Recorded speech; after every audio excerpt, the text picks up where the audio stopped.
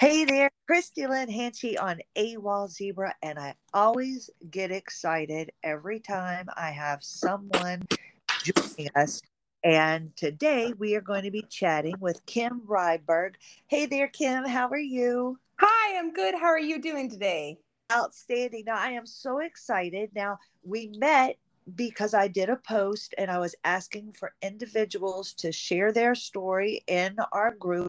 And you have something that you want to bring to people's attention, but you also suffer with this illness, do you not?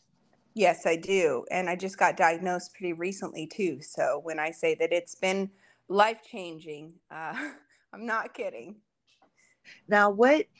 Now we discussed this. What? Let's see. I'm 53. You're 35, right? Yes, correct. Yep. Okay. Now I just got diagnosed 2.5 years ago. When was your diagnosis? About the same length of time. So it's been about 2.5 years ago, I'd say now. Okay. So Yep. I Pretty don't. recently. I mean, for how long I've been dealing with symptoms, which is since birth, right? Okay, well, see, this is what I find interesting, and this is why I was so excited when you contacted me, was because we both, what I liked was, well, I'm sorry that we had to meet this way, but I always believe Right. things happen for a reason. Yes. And I was diagnosed, we were relatively diagnosed around the same time, but there's that difference in our ages. I Yes. did not start having problems until after I gave birth in 2008. Now, before I was diagnosed, I had the flexibility, I had the Right. endometriosis, the gastro, all of that stuff, but nothing that stopped me in my tracks and prevented me from being able to perform a daily function until after I gave birth. So, well past, my 40s, 50 Right. when I was diagnosed. You have been actually dealing with issues since birth. Mm-hmm. Yes. Yeah, and it's not just the hypermobility, unfortunately. Like I've been on this literally decades long journey to try and find what's the problem with my GI and stomach issues. Turns out it's very complicated. And that's one of the things with EDS that I've really learned about is that the GI really doesn't function well for some people. And fortunately and unfortunately, it's not a visible problem Right. either. And that's like one of the things about EDS is on paper and even looking at us, we look very fine and healthy and functional. And unfortunately, that's just not the reality. So, yes, I remember being a very small child, and my mother told me that I used to cry and hold her pant leg and say, "I'm really hungry, Mom." So I've had a lot of these issues since birth. Now, that's not to say that they're as severe as some people I know who are on the TPN and feeding tubes and can't physically eat food and things of that nature. So, I'm grateful for what I have, but that's not to say that it's not been a pretty intense struggle. And having no diagnosis early on was obviously quite difficult for myself and my extended family as well. No, I can only imagine. And I mean, because you bring up the gastro issues, the only thing that I'm grateful for is that now I can look at my son and I can see things that were telltales for me that nobody knew Right, because they didn't know about it. And right. now, for the fact that you are finding out now, I grew up the GI issues were just horrible. I was misdiagnosed constantly with like Right. IBS. It didn't matter. Uh, Yes. I had 3 bottles of calcium mitigate and a colonoscopy, and they still couldn't do what they needed to because they couldn't, take care of me because of the GI issues. And they just kind of Yeah. pushed it under the rug. Did you feel that your GI Mhm. issues, because they weren't visible, because they weren't, did you feel like they were kind of pushed? Absolutely. Okay. I felt like that was one of the many things that was pushed aside. It also didn't help. So I worked in the modeling industry because I happen to have that EDS phenotype that's tall, thin, and then I wasn't eating right. So I'm already thinner than my natural frame. Yep. And it was a job that was relatively easy for me to do. But the assumption when I would go to shoots or be backstage at a runway show and also like having a medical emergency actively and putting on 6-inch heels and walking down a runway like a crazy person. Oh my gosh. Yeah, I have had a crazy time of it. And that, the assumption always was that I was anorexic or bulimic because of the industry I worked in, because of the way that I appeared, because it was very obvious that I wasn't a healthy person who ate food by the way that you could see, pieces of my anatomy, like my kneecaps were really pronounced and my elbows were really pronounced. And so the assumption always was it was me doing it to myself for control in an anorexia bulimia way. And the assumption was always that that was the root issue, was that I was not wanting to be overweight or Right. having some complex about weight, when really, as a person now, I'm finally at the healthy weight for my BMI, for my height, finally at age 35. Oh my gosh. Tell me how in the world, because I've been Yeah. battling this myself, and I apologize because I've been dealing with individuals talking about uh, they're complaining in the group that we're in, Right. because Yes. people are commenting about diets and stuff, and they're saying it triggers them because. So I apologize if anybody out there is listening, and this is possibly something that doesn't Right. or does affect you, but this is a legitimate concern. There are some of us that It is. EDS that we can't lose weight, you can't exercise, and they get disgruntled because they can't build muscle, they can't Yeah. do anything to lose weight. And then there are those of us, I mean, I lost 23 pounds in 2 weeks. And Right. Just like from snapping, the same with me. I yeah, actually have to overeat so that I have enough weight to lose.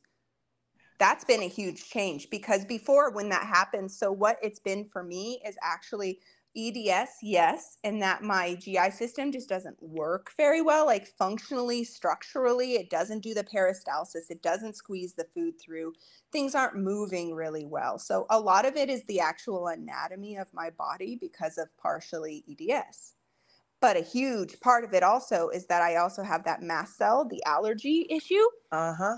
And when I say that that is extremely life-threatening and very dangerous, and being on this specialty mast cell diet, which included, I did the allergy testing, the IgE, where they poke you hundreds of times. I did that. Yeah. Finally figured out, oh yes, I'm allergic to like garlic and onion and all this stuff that's put out on a regular basis and is in basically everything. So Oh, as I've changed for the diet for mast cell and reduced a lot of my triggers, then guess what? My GI is calming down. Things are starting to structurally function for the first time ever.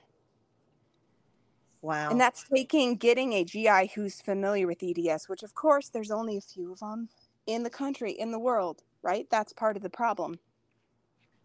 And then I mean, well, I can't, because I'm just wondering, did you like all of a sudden have allergies out of the blue by chance? Yes. Mm-hmm. Okay. Yeah. My late 20s, I don't know what happened with my body, but something shifted. Like, I would say that from about age 18 to about like 28, I was functional enough, let's say, that I could limp along. I never really worked full time comfortably. I mean, I would have to do it, but it wasn't pleasant for me. But then I started to do the modeling, so it was only a part-time job.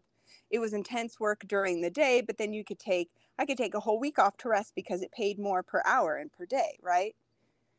And that was around the time, my late 20s is when I noticed that it's either the hormonal shift or just as you're aging, some things get worse.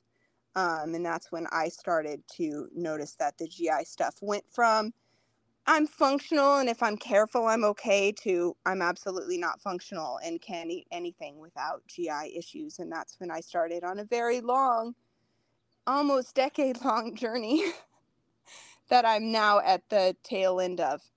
Oh my God. Um, Well, and it's because I moved to Los Angeles too. that's what I was going to ask you. It because I mean, I'm in a small town, and Right. And fun, that's how I grew up, in a very rural, small town, what you might describe as a medical desert. No access to a hospital, no access to specialists, no access to anybody who knows anything but the basic. Your arm is broken, you put it back together and put it in a sling. right? It is basic medical care where I'm from. And And that so to have a complex, rare genetic disease, even if they want to help me, they cannot. well, what I'm wondering is the fact, because for me, it would happen that one day I took aspirin and all of a sudden I ended up in the hospital because I couldn't breathe. I found out I was allergic to aspirin. So Right. that's how my journey has been. My I call it my trip actually. My trip is been all these things have happened that just take regular doctors off track because they're like, okay, you weren't allergic to aspirin yesterday, but now you're allergic to aspirin. I Right. could pass a drug test and smoke a joint at the same time because my body, they're like, okay, we don't understand Yeah. what's going It's weird. on in your body. So Hmm. were you having all of these things Yes. happening in Absolutely. growing up and you just had nobody could help you? I mean, they didn't say, No help, no frame of reference. I was obviously also, because this was rural Montana in the 1990s, I was gaslit a lot. The idea there, because most people are born on a ranch, most people there, you have kids to do ranch work. You have kids so that they can help you fix a fence, shovel the horse poop, like, corral the animals together and help feed them and all. It's a very intensive work that you're doing, real work, manual labor. And so the expectation also, at first, my parents, I think they really thought, she doesn't want to do that. right, She's just not wanting to contribute.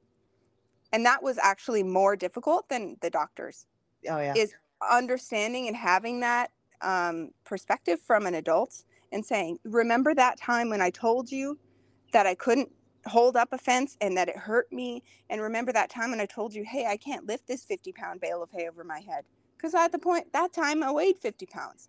I've always been taller and thinner, no body mass, no muscle mass.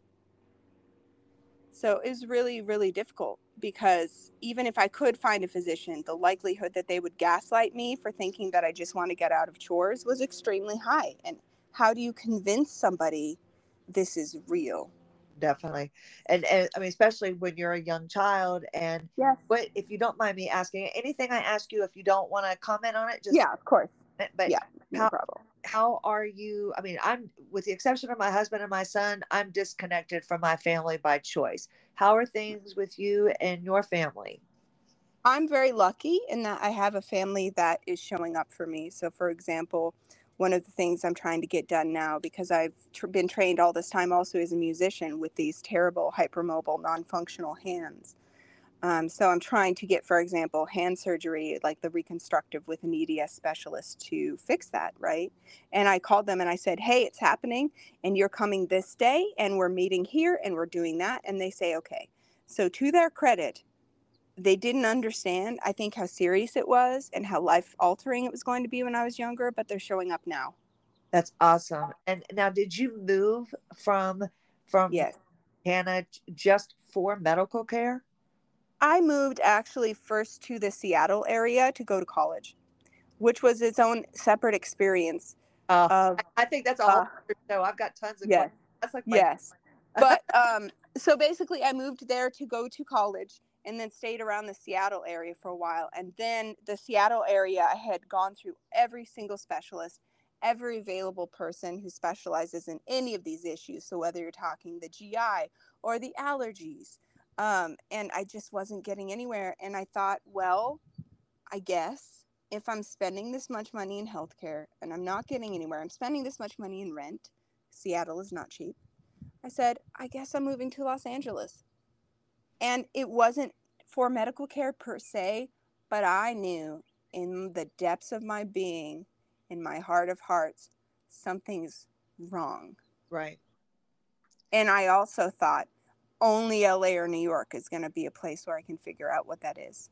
Now, Because I tried so hard, have right? you found that, because I know it's a bigger place, but Yeah. what I am doing to get myself better, um, there are very few individuals in the United States that practice working on your fascia. And Right. that's something that's not done everywhere. So even though you're in a bigger city, is it the end all be all? Are you finding everything? Is it, or I, is it still, I mean, I would say no, okay? unfortunately. And that's even Los Angeles. I mean, here we have Cedars-Sinai, UCLA, these major non-for-profit hospital systems that are some of the best hospitals in the world. And even now, today, say I have an emergency where I can't stop, I don't know, throwing up, and I have all the GI symptoms, and I go to the main campus, Beverly Hills Cedars-Sinai emergency room. There's still no guarantees, even with 8 years of medical records at Cedars-Sinai that say I have these diseases, that when I show up there, the first thing they see is, she's a young person who looks fine. Still. So I would say no. I think it's more important to have a doctor who specializes in this. And once I work with the team at Casa Colina. They have a whole EDS program. Here it's in Pomona, outside of Los Angeles. I work with Dr. Fagan. He's, I think, the foremost EDS specialist in the American Southwest, because people come from Arizona and Utah and Nevada. I've read about So because I've got in touch with him, that's what's changed. Because I've got in touch with the team of EDS PTs and occupational therapists, and they're telling me, here's a way that you can adapt cooking, here's a way that you can adapt typing on the computer. And as they're teaching me, this is how you live with this, and you don't have to give up on your goals. You just have to maybe adjust them or be creative about problem solving, but that there is a way for things to happen for you. And you also don't have to do it alone, because I think that's one of the most important things I've learned from this EDS specialty program. Like the speech language pathologist, she always says, you've been your own doctor. You don't have to be your own doctor anymore. And the first time I heard that, I just left the room and totally fell apart. Yeah, I'm ready. That's been my experience, right? No, I'm getting ready. I feel like I want to well up and cry thinking about it as well, because listening to you talk about like the speech, being a disc jockey and losing my ability to talk was, I mean, that was, I can't even imagine. and I was like, okay, what do I do? And that was another reason why I'm like, I have to start this podcast. I can't physically get up and go to work anymore, but I try to share. And so I was able to do that. Very few people that I speak to have mentioned speech, and the fact that you did, what took you into speech therapy? So basically this EDS program, they're fabulous. They go through every single part of your body that might be dysfunctional, with EDS, your collagen. I mean, that's everything, right? Right. True. So everybody has different issues, but they have a whole protocol at this EDS PT program out in Pomona at Casa Colina Hospital. And they take you through GI. They take you through speech and language. They take you through occupational therapy. They have hand specialists who only work with EDS. They have aquatic physical therapy. So they have so many different modalities for EDS. And as I've learned, actually, that like a singer. So I was training like an Olympic athlete this whole time to be a musician. And now I just like lay around my house and go to doctor's appointments. So I totally understand that feeling of like, I can't believe I spent my entire life practicing and now my hands don't work. Yeah. No. So what am I supposed to do?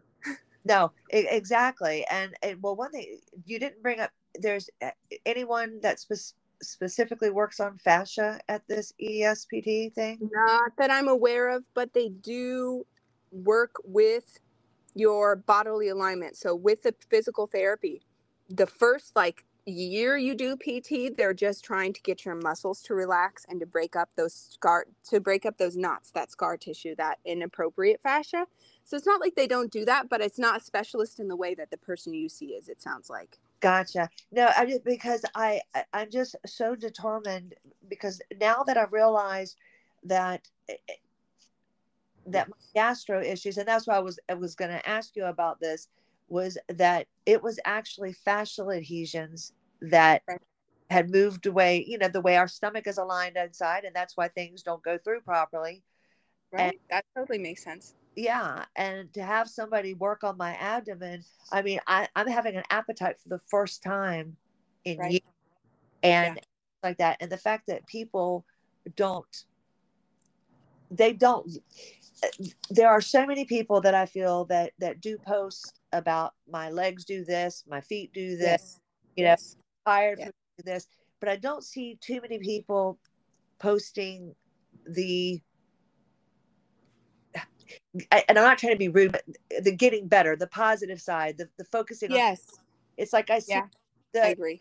Yeah, okay. Because I'm not trying to be rude and I'm not critiquing. It's just I always feel like if you sit there and focus on, is this Oh, an this doesn't work, that doesn't work. And it can really, that's what I was going to say next, actually. It's probably been the hardest thing, is that it's mental, it's emotional. oh gosh, it is one of the It's waking up oh, and knowing that at some point something's going to dislocate. yes. I'm doing everything I can do. That's been helpful, but it's also extremely painful and hard too, right? Yeah, it is. It's mentally exhausting to Yeah. sit there. It's like, okay, I've got so much time in the day. And I refuse to believe that I'm still working on this whole fatigue thing. I'm like, this is my next. Yes. Okay, I've been working on the pain, on my Right. mobility, and Yeah. now it's like I refuse to believe that I have to give up because my body is tired. But I feel Yes. like it's because we haven't used our bodies properly. The muscle Ever.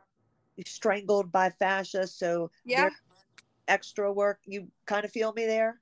It's everything. It's so important that when I learned about, I mean, thankfully, I'm very lucky in a way. I had a very hypermobile aware yoga teacher, for example. And she'd always come to me and say, she'd ask me, how does that not hurt? It looks like it's painful. It should be painful. That was one of my earliest red flags, right? This Gotcha. person who all they do is work on bodily alignment all day long comes up to me and says, ooh, your shoulder looks really dysfunctional right now. And that kind of stuff. And like, as I'm fixing that, because that's also what I'm doing, is this Muldowney protocol of physical therapy for the Ehlers-Danlos, which I highly, highly, highly, highly recommend for just strengthening stability, getting your body to be in alignment. And as it's staying in alignment, which it's now doing 1 year after starting this program already, I'm seeing results. So I also tell people, is it difficult? Absolutely. Not going to lie and tell you it's the easiest thing I've ever done, but it's worth the effort. It is, and what you're saying is it, and like the Muldowney protocol, it bums me out because I can't, like, I know everybody, like some people start their mornings out doing bridges. That's Right. what set me back 2 weeks ago, was that I did bridging and it knocked my pelvis out, my quadriceps. Right. Yes. I mean, and it's so easy that it can happen. Exactly. But it's you can't sit there and focus on the what ifs. What if this happens? What if that happens? And you have to have a good uh it's mentally exhausting because you wake up knowing again that you're on limited Yeah. and you're not sure what all you could do, and You then have a limit of time, energy, stamina. You have a limit of just even your body physically being able to do, I mean, anything. We're talking like sitting up, standing, preparing food, the focus of trying to have a conversation with somebody. Like today, I'm pretty functional, but sometimes even this, I'm sure you understand this, even this amount of talking, it takes more from my brain. And the brain fog is, for me, the thing that's dragging, the thing that's coming along last. yeah, But it is slowly improving as my body's not working so hard to sit, to stand in one place.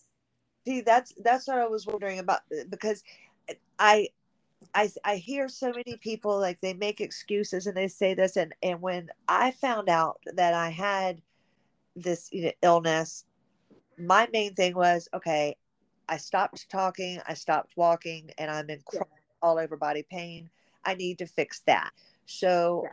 that's what I was trying to do. And then every modality that I started set me back. I tried PT, it set me back. I tried this. Mm-hmm. I'm at the point where I, I've had surgeries, I've had neurostimulators inserted and removed.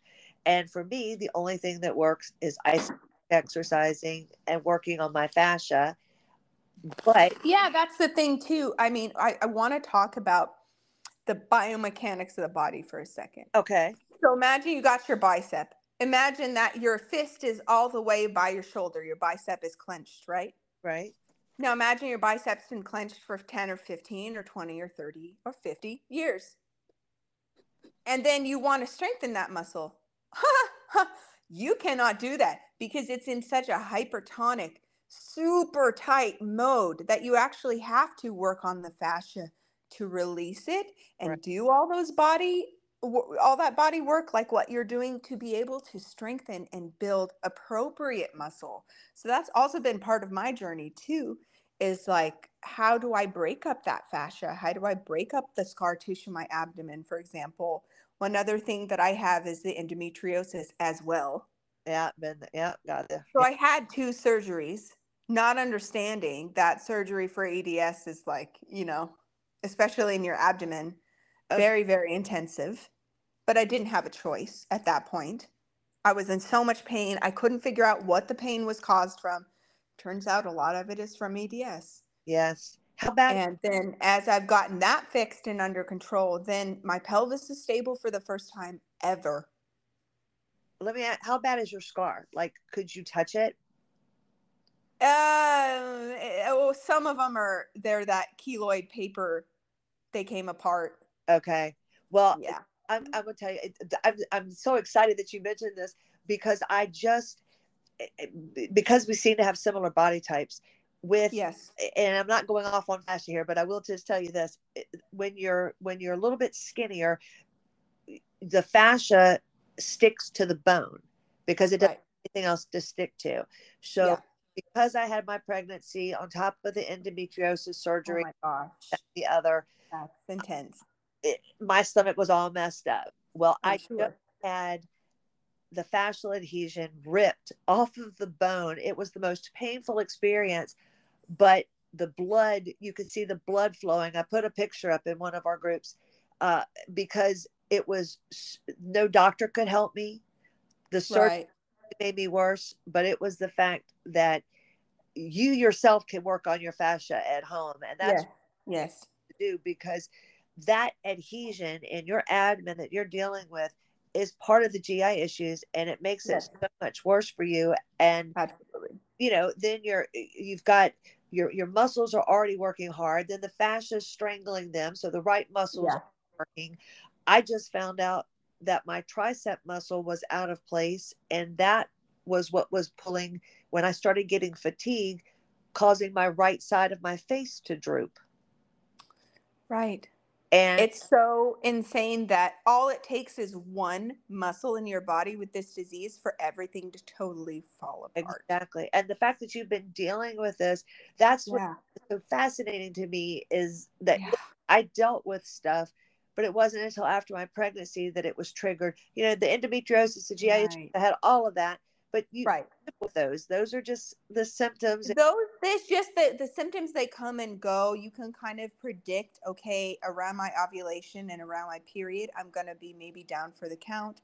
And you can give yourself that extra time to rest and recuperate. And, you can do things like bioidentical hormonal replacement therapy. There are available options to treat that.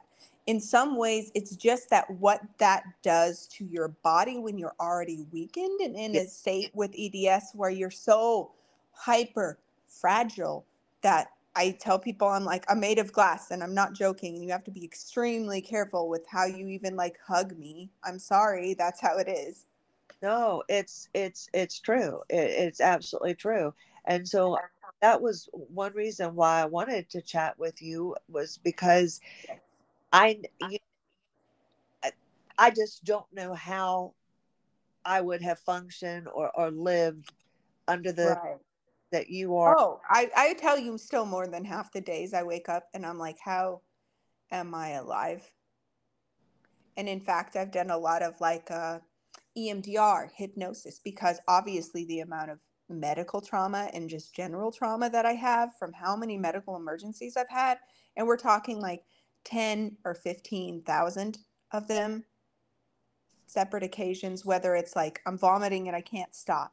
And now I'm just nonstop vomiting, or I'm in so much pain in my pelvis that I think my heart's going to stop. Yeah, yeah. Where I was like, there's no way a person, I just knew there's no way a person can continue to live through this and live this way and in this much pain and dysfunction. I knew eventually I was going to die. And that's what really lit a fire underneath my butt. It's not the fact that I'm going to die. Everybody dies. But the fact that I was going to die before I was age 30 of something preventable, I found extremely unacceptable. Definitely. And so I just put on my flaming sword and I was like, oh, you want to believe this isn't real?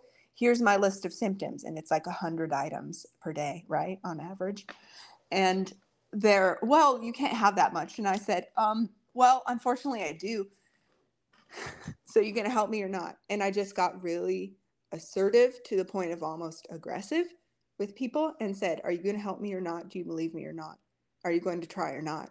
And that's what it took for me to wade through the hundreds and hundreds of doctors that I saw before I went to the cardiologist at Cedars-Sinai. At this point, with dysautonomia, so dysfunctional, I couldn't even walk up a single flight of stairs.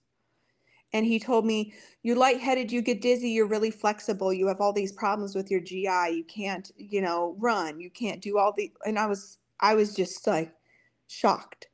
I couldn't believe that somebody was just describing my symptoms to me. And then he said, okay, you have POTS, which I kind of knew because Right. I got diagnosed when I'm 12, 13, and they told me eat salt, wear compression, right? Just kind of like keep exercising and you'll be fine. Right. And then he also said, by the way, you also have mast cell and Ehlers-Danlos. And I said, excuse me? What is that? I'd never heard of it before. And I'm fully convinced that if I would have heard of it, if I could have read about it, I would have absolutely known that's me. Yeah. Because I'm so like from the velvety skin to the hypermobility to the GI problems to the looking really young. Literally, I don't drink alcohol, but I went to buy alcohol and I got ID'd and I'm 35 because I look like 18. And how terrible that's been in this system where young women are not believed in this current medical system, period. So the fact that I still look young has not been helpful. Definitely. Yeah. But that's what I tell people when they reach out and they say, how do I survive? Basically, because I would say probably twice a month, I have people reach out to me and say, I want to kill myself. And I have to be like, I know it's really hard, but if you give up on you, you're giving up on your family. Yeah. And if you have family that loves you, you can't do that to them. No. And truthfully, there are several listeners, and I get many messages a day. I'm sure. Yes. And it's amazing to me, how alone some people are. And yeah. It's amazing. And truthfully, I didn't really think I had it that bad. And people have messaged me and they've told me, no, Christy, you kind of do have it bad. And Bad. Yeah. didn't. Yeah, it sounds bad to me. Yeah, it's like, I mean, and I'm really hypermobile, so much so that I can dislocate my wrist, like literally doing the dishes. oh yeah. I mean, there's like trying to open up a jar or something, and but there are so many people that are thriving, and then I admire them Yeah. because they're able to get up and go out and do things. Yeah. You mentioned the brain fog now. Consider Yes. that everything that you've been through and Yeah. everything that you have found out and accomplished and successfully been able to work on. I know you're not over the GI issues. I know the endometriosis, all that stuff. Yeah, there's some of it that's going to drag. And part of the biggest issue has been accepting that on some level, this may be as good as it gets. That's what I was going to ask you. Are you at the point where, okay, yeah. where finally, basically now the brain fog is like the worst of your situation? Yeah. Mm-hmm. But it's also like that's not going to improve until my body is more stable and functioning normally. For example, think of your knees like a piston, right? They move forward and back. They should move forward and back within one plane of motion. Ha ha! The first time I did aquatic physical therapy and they had me bicycle, my knee was going left, right, Yeah. up, down, side to side, over the place. And they said, is that how you ride a bicycle? And I said, yes. And they said, so yeah, you need to be doing aquatic PT once a week for the rest of your life then. Yeah. No, Very important information to know. Okay, like that's something I can do. So I try to really focus on when I wake up, the first thing I tell myself is, do I care enough to try? Because that's what it takes. Do I love myself enough to get out of this bed right now? Right. And try, even if I haven't showered in a week. Like right now, I haven't showered in a week. It's too freaking hot here in LA. It's dangerous for me. I'm not going to put myself at risk of going to the ER just to have clean hair. It's not worth it. No, you have to So look. I've also prioritizing myself in that way, where I'm like, Yes, I know I'm not the most clean I've ever been, but at the same time, I'm safe. ex- And that safety has to trump everything. exactly. That's the thing. It's not only a mental acceptance of No. that, you know, your body's only going to function at so much, you know, Right. today, but it's a matter of what are you able to prioritize and realize. Do you need that bath every day? Do you need to wash Right. your hair every day? Right. People don't realize that those are the things that Yeah. we have to. I mean, You have to choose. yeah, Even for example, for myself, I've had a pixie cut for 15 or 20 years because I physically exhausted myself just taking care of long hair. yeah, And why should I do that when this hair I get out, I put some product in it and I brush it once and I move on with my life. And I only do that once or twice a week. and that's Why? Why not make your life easier? and no, exactly. Everything that I've been able to do to make my life easier, I do. No, and that's part of the acceptance and mentally, you know, getting yourself to where you learn that you have limitations and that you Yes. live with those limitations. Now, are you Yeah. at work? Um, I do, but it's for my husband's business and it's extremely part-time. We're talking like 5 to 10 hours a week. The reason being the doctor's office takes so much time. Yes. And I might have 15 to 20 in an average week. Because here's the thing, I lived 33 years or whatever with no medical care. I'm not living that way anymore. I have an option to get it. I'm going to take it. And I told everybody, my husband, my family, I said, I don't care. Honestly, I don't care if we go broke. You know why? At least I'll be alive, functional, knowing how to take care of myself, not injured. You think that we pay a lot now. All it takes is me to get sick with something or injured with something, and I'm in the hospital for 6 months and we have like a $200,000 bill. Yeah. So this is the preventative piece. It's a more than full-time job that I'm not compensated at all for. No, That's also what I tell people when they ask me what I do for work. I say I keep myself alive yeah. because that's the God's honest truth. No, it really is. I never really thought about it like that, but you're right. It is for me. It's a full time job because, Full-time job. you know, just trying to realize I have to breathe properly. I'm not. Right. I have to do this things that you would never that you take for granted because Yeah. you lose those abilities. But you're right. It is a full time job trying to keep yourself going. I think it's wonderful that you are able to go to so many doctors that understand what you're going through. Yes, But I'm really lucky, but it's because I pushed through the hundreds and hundreds of doctors who told me to my face, I'm a liar. It's not real. This doesn't happen to people. This is impossible. Why am I wasting their time? I've had people say terrible things to my face through this process. And it's not right, but that's the reality. no, And so I also tell people the only person who knows your truth is you. You're the only person who can articulate it to doctors and stuff because your family can try, but they're not going to be able to in the same way that you can. And I know that doctors will immediately shut down also when you have something rare that they haven't heard of and they have to say the words, I don't know. It's very triggering for a lot of them for some reason. no, that you're right. It is. I would rather have a doctor tell me, I really don't know what's going on, but guess what? We're going to find out together. Yes. I would rather, you know, that's what I would rather hear. And what I want to know, what is it that you feel? Because the fact that you come from a small town and Yeah. able to move, and I'm not, you know, I'm not sitting there saying, ah, ha, ha, lucky you, you've got it better than anybody else. Right, of course, I know, but I am that is one thing that I consistently try to remind myself of in the morning too. So I have this whole morning routine where mentally and emotionally I'm like, you can do this. Come on, let's go. Right. Like I literally have to do that to be like, you can sit upright. And now you can put one leg on the floor and then you can put the next. And then if you're standing and you take a couple steps, you can continue to do the next step and the next step and the next step, because I have like a whole hour long routine that I do in the morning Real. to basically get me like ready to be physically upright so that I can walk to the car.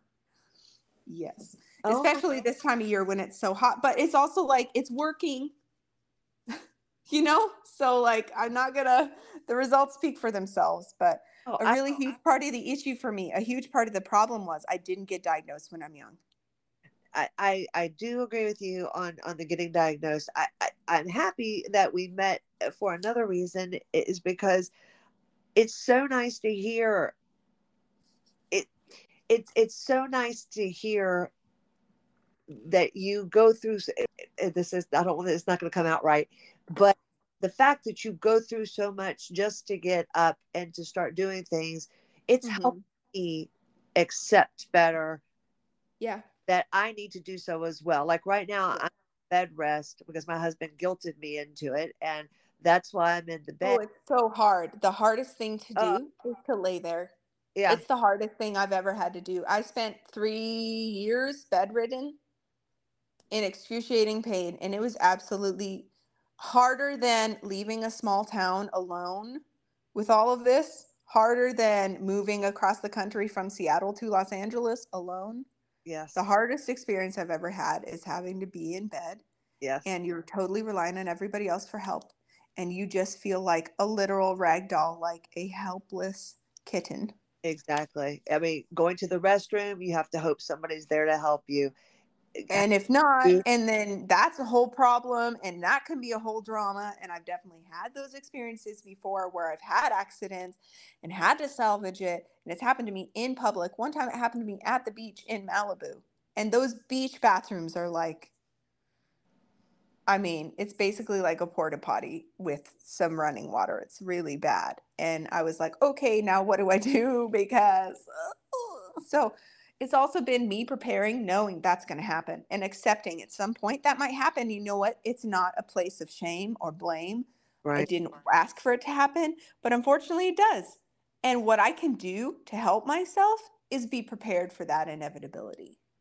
So in my car, I have a change of clothes, a change of underwear, a change of socks, a change of, everything that I need because I've had those circumstances before.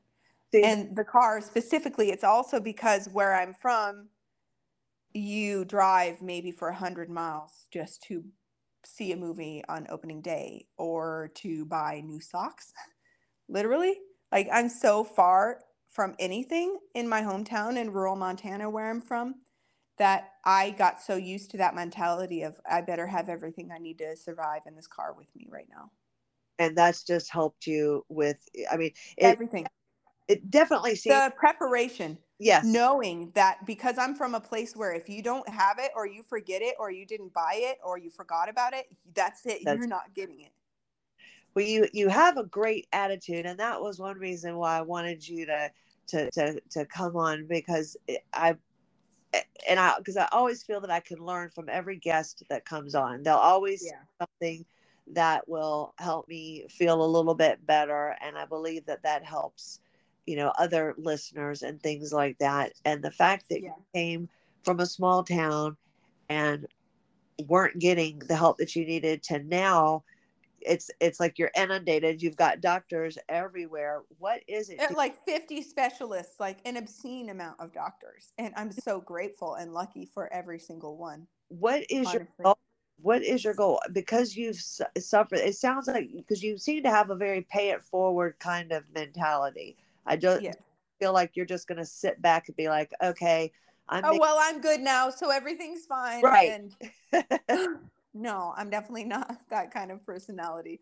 Well, I only took care of me, so screw everybody else. Right. You know, um, I think one of the most important things that I've instituted, so much of this is it's mental, it's emotional.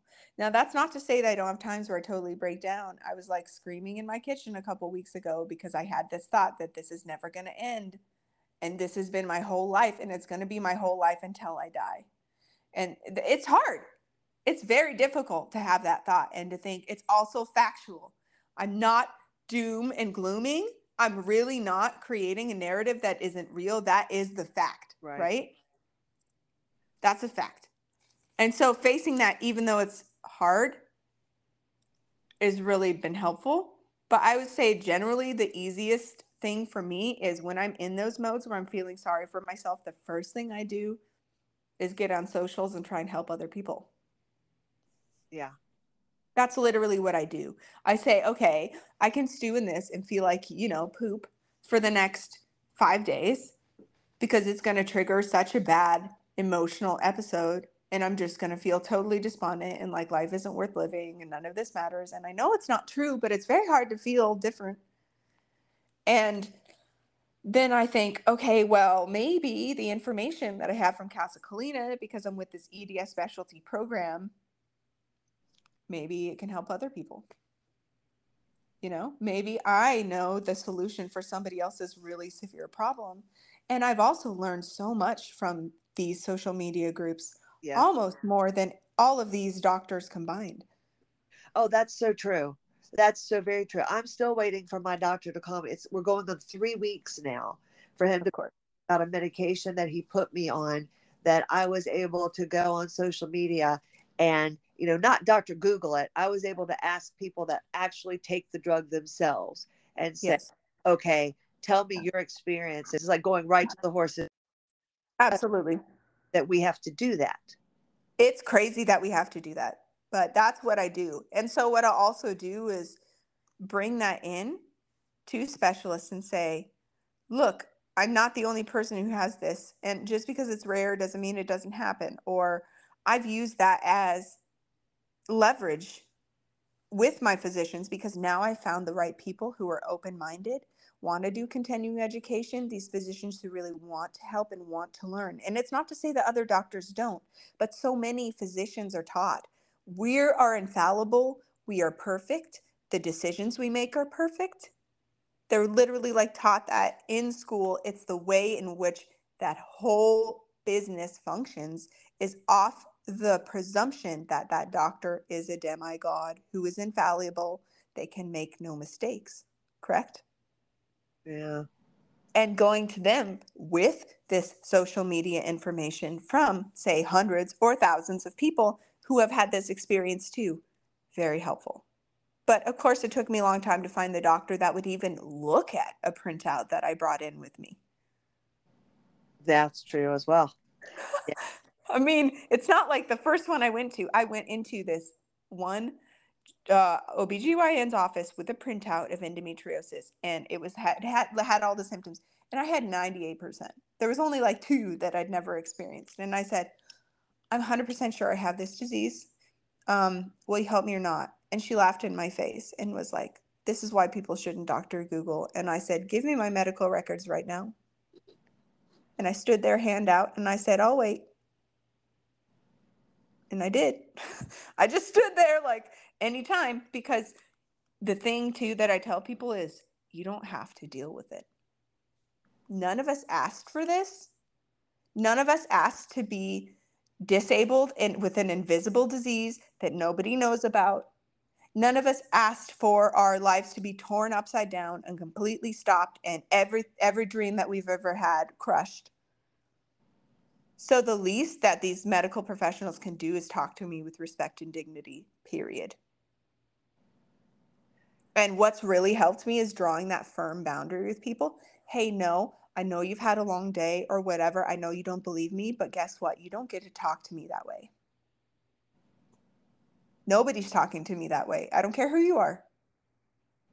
And then because you're demanding respect, some doctors take a step back and say, oh, this must be real and it must be really bad then. And it's so unfortunate that I've had to be that person. I'm such a peaceful, pacifistic kind of a personality that I've had to learn also to carry that sword, to be ready to fight back.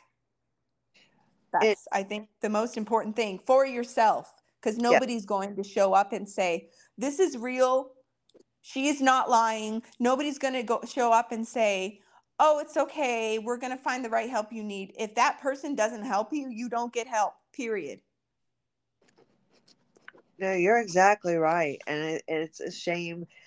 Your It's a shame. mentality, though, it is a fighter's mentality. I can tell that. Yes. And Yeah. it's a And shame. it's partly because of where I grew up, where we had no access, right? None. So I kept telling myself, I've made it to Los Angeles County. Surely there's one person in 11 million people that can help me, right? It's just statistically impossible that there isn't somebody out there who knows what this is and can give me the right diagnosis and can help me through the process.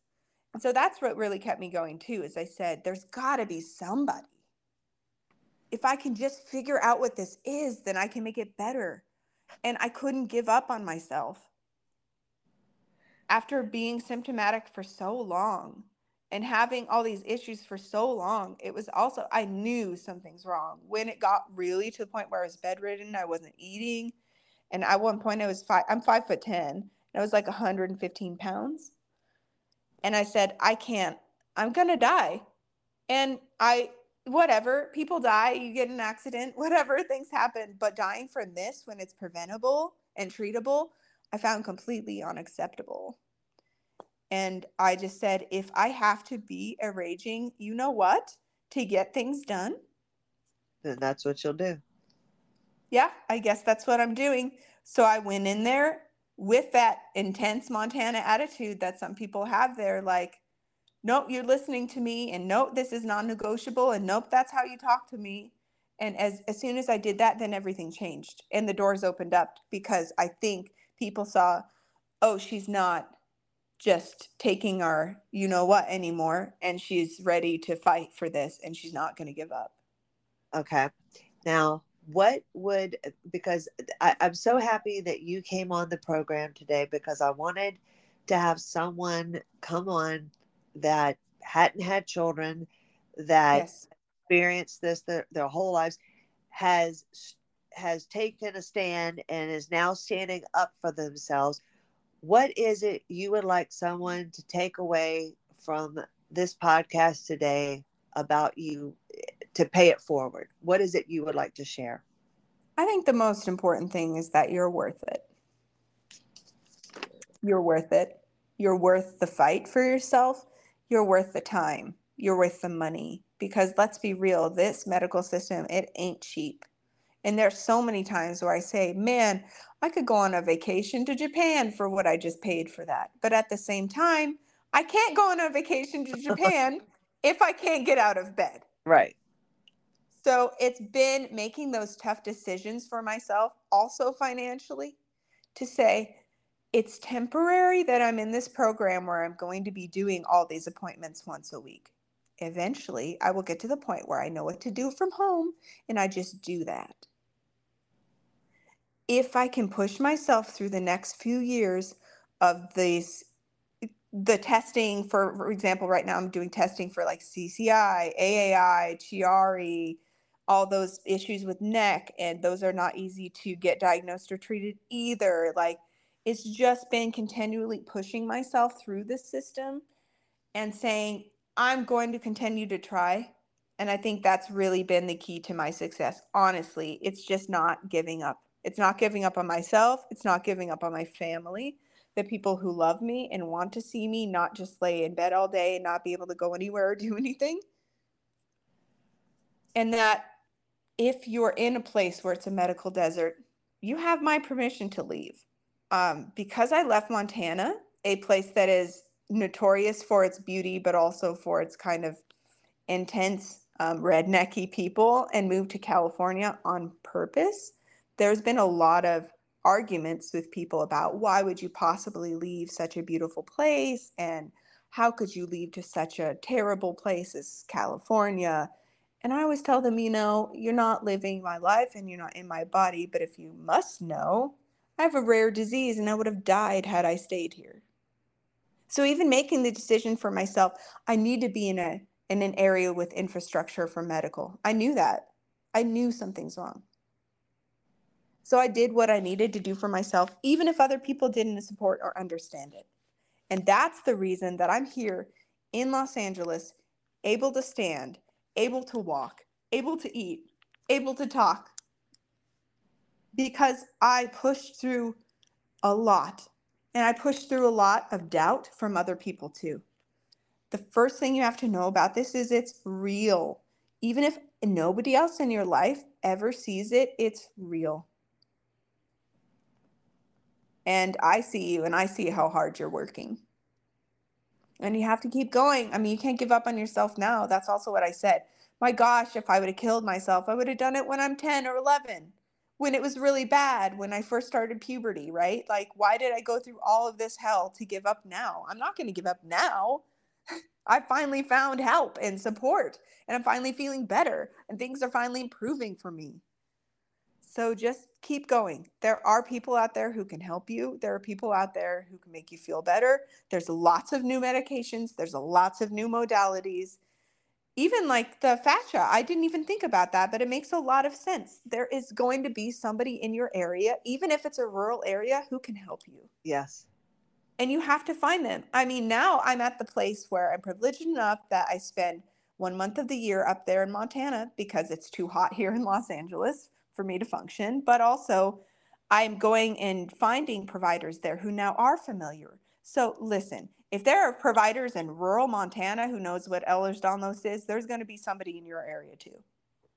That's, yes, that's. And even all it takes is one good PT, because they're going to be connected almost always with somebody else who knows more. Exactly. And they might know, oh, in Denver, there's a specialist, or in Idaho Falls, or up in Calgary in Alberta. Like, I would have traveled anywhere to have found out answers earlier, but they also didn't have those answers earlier. They only knew about this from 2007 or something? Yeah. So also keep in mind that this is an emerging disease, and it may take 200 or 250 doctors like me to get the right diagnosis, but I wouldn't take a single second of that time back, because then now I have help. I've got a disability placard for the car. Huge, huge. Holy cow. Can't believe I didn't have that before. Oh, yeah. I have a lifetime membership to all of the national parks, because I still am ambulatory, so I still can hike with braces on, but who cares? You can. I can't believe if you would have told me 6 years ago that I'd be back out on the hiking trail, I would have been like, get out of here, you're lying. I think that's great. And Kim, I tell you, I hope you realize, I want to thank you for coming on today, because I love your attitude. I love your spunk. I love the fighter in you. And I think that will help a lot of people. And I wanted to, emphasize the fact that you did come from a small rural Montana town. Absolutely. And where I was expected to do ranch work. I was expected to contribute physically. And I also told my parents many times, hey, it's more than just like my back hurts. This feels dangerous for me to do. Right. And you fought for yourself. Kim, I want to thank you for coming on AWOL Zebra. And, anytime you have updates, I want to get you back on, okay? Definitely. Yeah. I mean, one of the things that I want to mention before I go is I'm working on both an album, because I'm a musician, right? I'm recording my own album about this, and also writing a book about it. So those will be coming out at some point. You know how it is with this. I mean, it's like 1 step forward, 3 steps back, but I'm still making progress, and I'm determined to get them out into the world. So I will update you with that as well. But thank you so much for having me, Christy. I really appreciate it. That's what I was going to ask you, because when you mentioned musician, okay, yes. So I'm working on it. It will be out, I hope, within the next year, but I got to do surgery and all this other stuff too. You know how it is, but I'm working on it. And just to show other people also that it's possible, that you can be seriously chronically ill and you can still put out art into the world. No, it doesn't have to stop you, because if it hasn't stopped me yet, it won't stop anybody. Outstanding. Kim Ryberg, thank you for taking your time to share with us today. I am looking forward. Thank you so much, Christy. A pleasure. Thank you. Thank you. Take care. Okay. Bye, Kim. Bye. That was Kim Ryberg on AWOL.